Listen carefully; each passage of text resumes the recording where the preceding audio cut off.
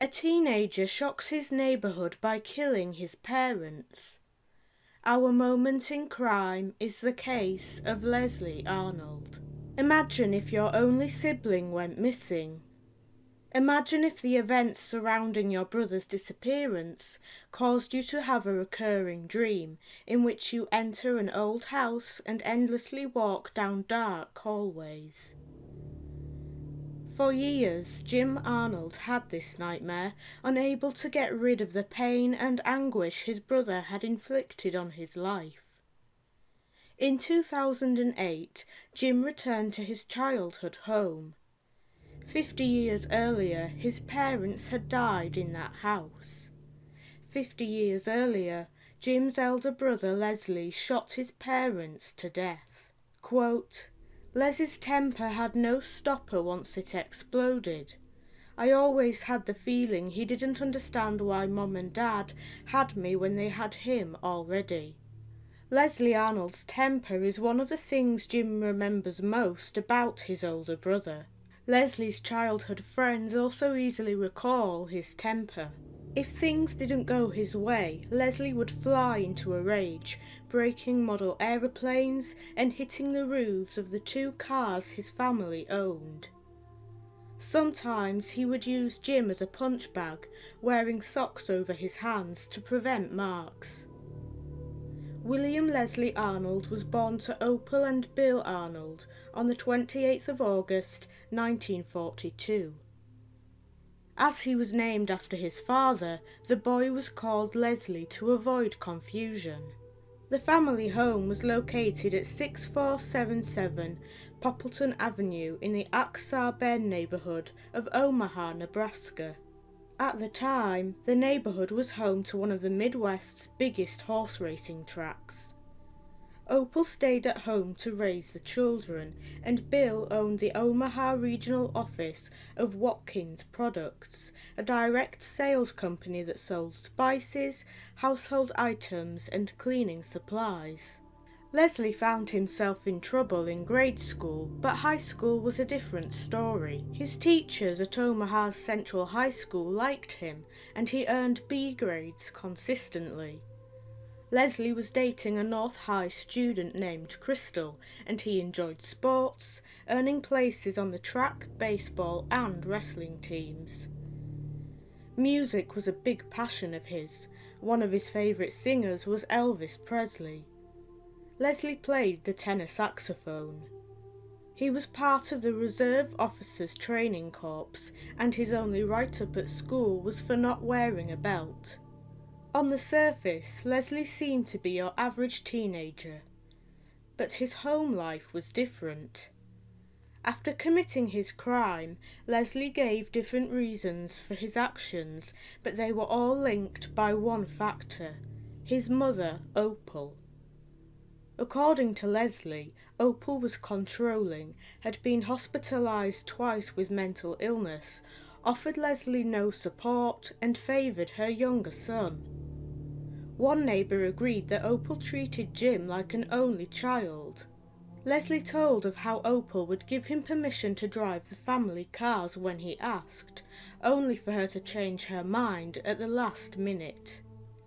He mentioned how his mother disapproved of his girlfriend, Crystal, and went so far as to call her family trash. Leslie believed that this was because Crystal's father was a truck driver.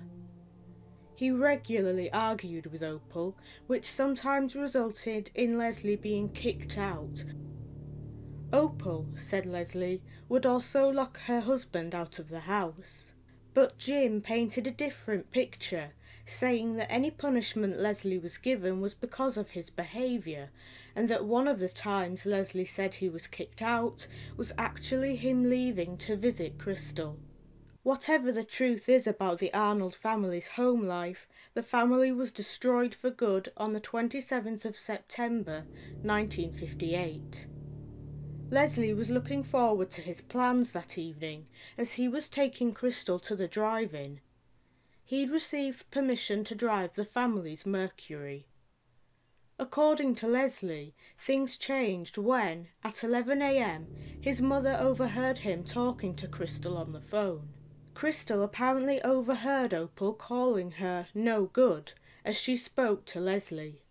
Leslie told Opal that she could no longer treat Crystal that way and said she'd be sorry if the criticism continued. When the phone call ended, Opal told Leslie that he was not allowed to go out that night. He responded by punching a wall. There was silence for a while, but mother and son soon began arguing again. Opal told Leslie to go outside to calm down, and he complied. When being interviewed by the authorities later on, Leslie said that this was when he decided to turn to murder. At 2:30 p.m, the 16-year-old snuck into his parents' bedroom. He knew that a .22 caliber semi-automatic Remington rifle was kept in their closet. In the dining room, he confronted his mother with the weapon. As she stood in the doorway to the kitchen, Leslie said Opal laughed at him, saying, "What are you going to do, shoot me?" Leslie responded by shooting Opal 6 times in the chest. Upon realising that she was dying, Leslie told his mother he was sorry. Bill then came home, his hands full with bags of groceries. After realising what had happened, he ran at his son.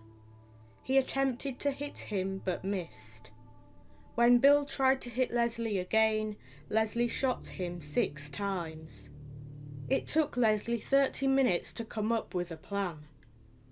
After hiding his parents' bodies in the basement and putting the bloodied dining room rug in the garage, Leslie called Rose Grossman, a friend of the family.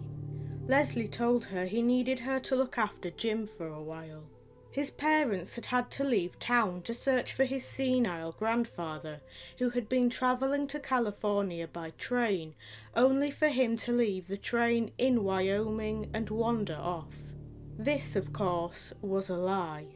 When Jim walked home after ushering the matinee performance of the Aksar Ben Rodeo, Leslie met him outside their house and took him to Rose's. As Opal was no longer able to stop Leslie's plans, he picked up Crystal and her brother and watched No Time for Sergeants and The Undead at the 84th and Centre Drive-In. After dropping off Crystal and her brother, Leslie headed home and tried to sleep in the car. But the cold got too much and Leslie went to his room, closing the door behind him and turning the radio up. Leslie attended church the next morning, but he didn't stay long. The sermon was about crime and he didn't need to be reminded of his guilt. Knowing that he couldn't leave his parents' bodies in the basement, he borrowed a shovel from a neighbour and began digging at night under a lilac bush in the southeast corner of the backyard. He tied a belt around Bill's ankles, which allowed him to drag his 155-pound father up a short flight of stairs and into the garage. Bill's body then ended up in the hole. He moved Opal in the same way and dumped her body on top of his father's. The bloodied rug was then thrown into the Big Papillion Creek. At midnight, Rose Grossman answered a knock on her door. It was Leslie who was stood on the other side of the door. He said he wanted to be with Jim. The first indication that something wasn't right came to Rose when she noticed that Leslie's palms were covered in blisters. Leslie continued to lie about the whereabouts of his parents. He asked one of Bill's employees to take over the running of his father's office for a while. He continued going to school, and after a few days, Leslie and Jim moved back home. When Leslie returned home on the 5th of October, there was a surprise waiting for him. A surprise that came in the form of his grandparents. His grandfather was the same person he'd told people his parents were looking for. Leslie's story would unravel over the coming days. A couple of days later, Rose Grossman received a call from Leslie's grandmother. She wanted to know if Opal left instructions before leaving town.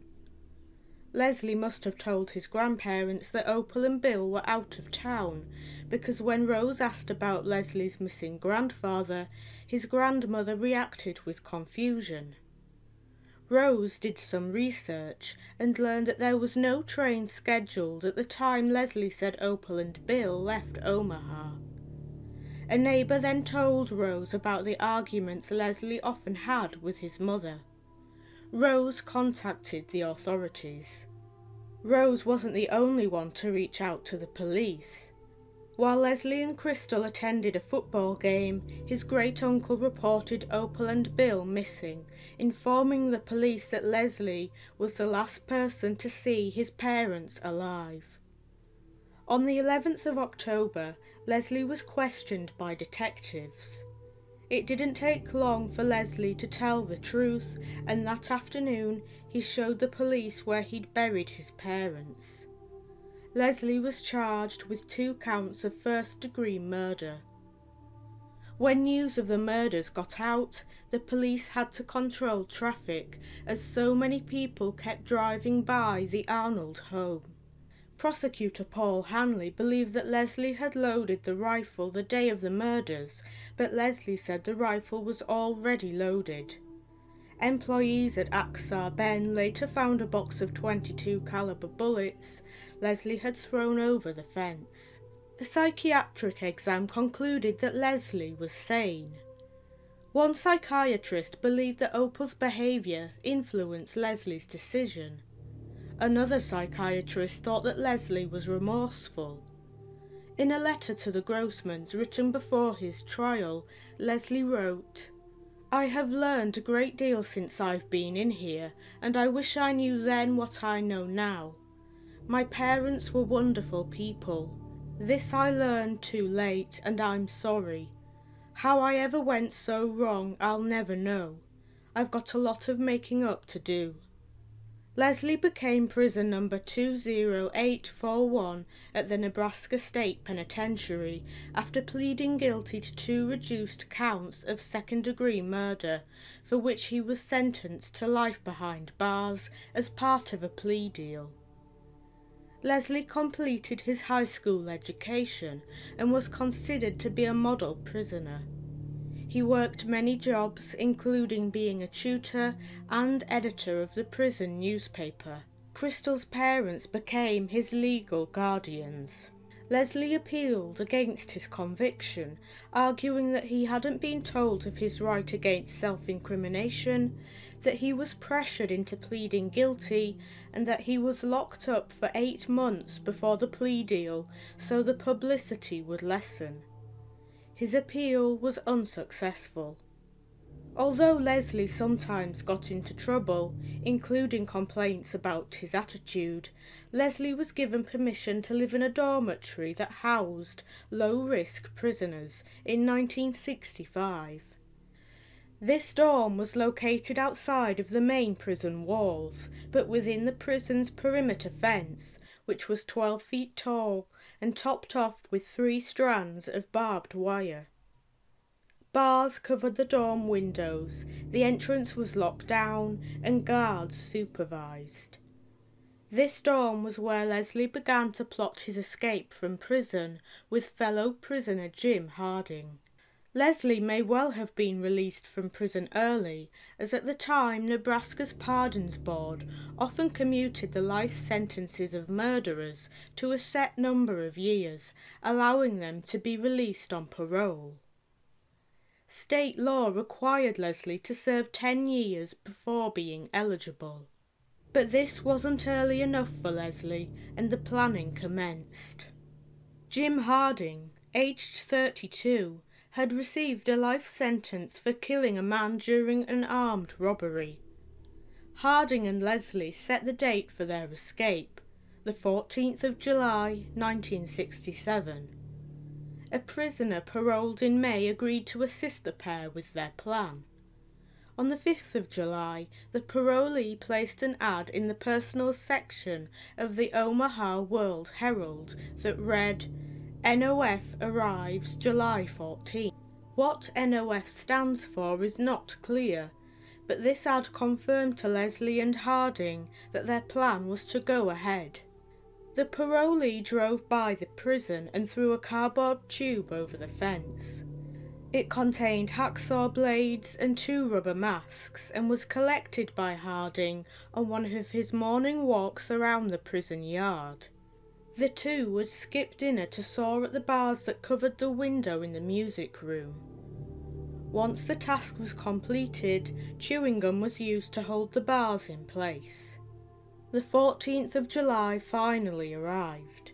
Leslie and Harding hid pillows and blankets under their bedding to make them appear occupied. The rubber masks were used to make heads for the bodies. The fact that one of the masks was of Groucho Marx didn't put the pair off. Harding simply cut the moustache to make it look less obvious. Leslie and Harding made their way downstairs to the music room and escaped. They then ran 30 feet to the fence line. The fence was lit and a guard tower stood 100 yards away. If the guards looked in their direction, the pair would be seen. But luck was on their side. A jacket was thrown over the barbed wire. Leslie climbed over first.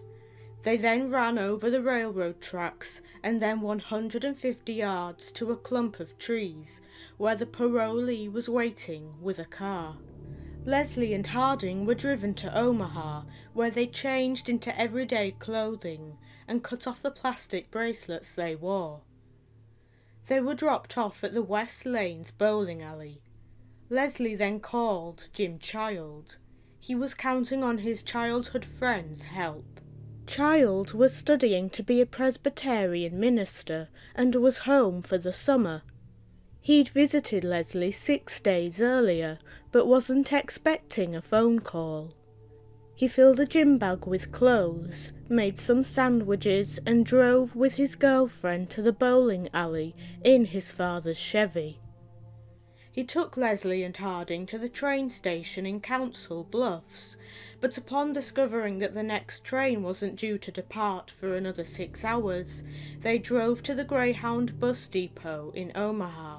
Child bought the escapees bus tickets and gave them $40. Leslie and Harding boarded the 3 a.m. bus to Chicago separately. It wasn't until 7 a.m. that the guards realized Leslie and Harding had vanished. Police across East Nebraska were notified and a 30-mile area around the prison was searched. Leslie and Harding arrived in downtown Chicago at 12 p.m. They went to a Catholic church and received money for a night's stay at the YMCA after saying they were down on their luck. The next day the two separated. Leslie found work at a restaurant in the Polish Triangle area and moved in with a woman. He met up with Harding once more, a meeting that they had pre-arranged. At the meeting they decided to go their separate ways for good. In the official report about the escape, the dummies weren't mentioned. It's possible that the guards may never have known about the dummies, as it's believed that other prisoners realised that Leslie and Harding had escaped and got rid of the dummies to give the escapees more time. The FBI became involved, and after seeing his name on the prison visitor log, they questioned Jim Child. He revealed nothing. The escape did lead to a change in prison policy. The only good photo the prison had of Leslie was the one taken when he first entered the prison system, aged 16.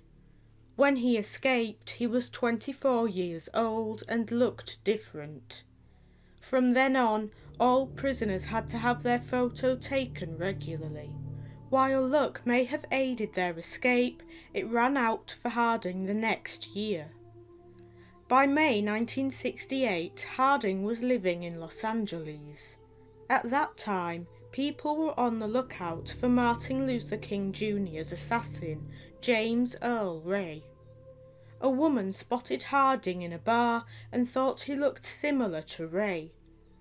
The police soon got a hold of Harding, and he soon found himself back in the Nebraska State Penitentiary. The state decided to commute his life sentence, and Harding was paroled in 1976. He began working at the Civic Auditorium in Omaha and got married. Harding ended his days in Oregon, where he died of cancer in 2008. The search for Leslie, however, turned out quite different. It's a search that has lasted for decades. Leslie is still listed by the Nebraska Department of Correctional Services as an escaped inmate. He remains the last man to successfully escape from the penitentiary. After Leslie escaped, stories began to circulate about sightings of the wanted man. Crystal's father reported that Leslie once stopped by his home about a year after he escaped. He ran when a neighbour recognised him. There were rumours that Leslie was arrested during the clashes between police and protesters outside the 1968 Democratic National Convention in Chicago, but was released before the police realised his identity. In 1976, the Omaha police said that a couple of years earlier they received a teletype from an agency in Oregon asking if a William L. Arnold was still wanted. The man in question was released before the Omaha police responded. Jeff Britton, however, came up with a different theory with regards to Leslie's whereabouts. As an investigator for the Nebraska Department of Correctional Services, he looked into the case. Britton interviewed people who knew Leslie, including the parolee who had helped Leslie and Harding escape, checked fingerprint databases, subpoenaed phone records, and commissioned an age-progressed image of the escapee. At a law enforcement conference, Britton learned about a technique that allowed investigators to see if anyone had ever searched their names on the internet. Britton put this method to the test and discovered that someone had searched Nebraska investigator Jeff Britton, and that the location of the internet service provider was in South America. He also found that someone had searched for Leslie on the Corrections Department's online database using his prison number. But it was the search of Britton's name that took place in South America that uncovered more clues. In December 1968, a William Leslie Arnold registered with the Brazilian government as a resident alien. The document had Leslie's real date of birth and place of birth. A note on the back of the card indicated that Interpol knew the American citizen was wanted by the FBI and asked for more information. A second note was added in 1971. And although it is hard to decipher, it ends with the phrase "without capture." A check of the taxpayer database in Brazil failed to find anyone with Leslie's name. Interestingly, Jim Harding had spoken about how Leslie had once told him that if he fathered a child in Brazil, he wouldn't be extradited back to the United States. Harding spent the rest of his life believing that Leslie had fled to Brazil. After Opal and Bill were killed, Leslie's brother Jim was sent to live with an aunt and uncle in Kansas City. The principal at his Omaha grade school told him not to tell anyone in his new home why he'd moved there, and Jim took the advice, telling people his parents had died in a car crash.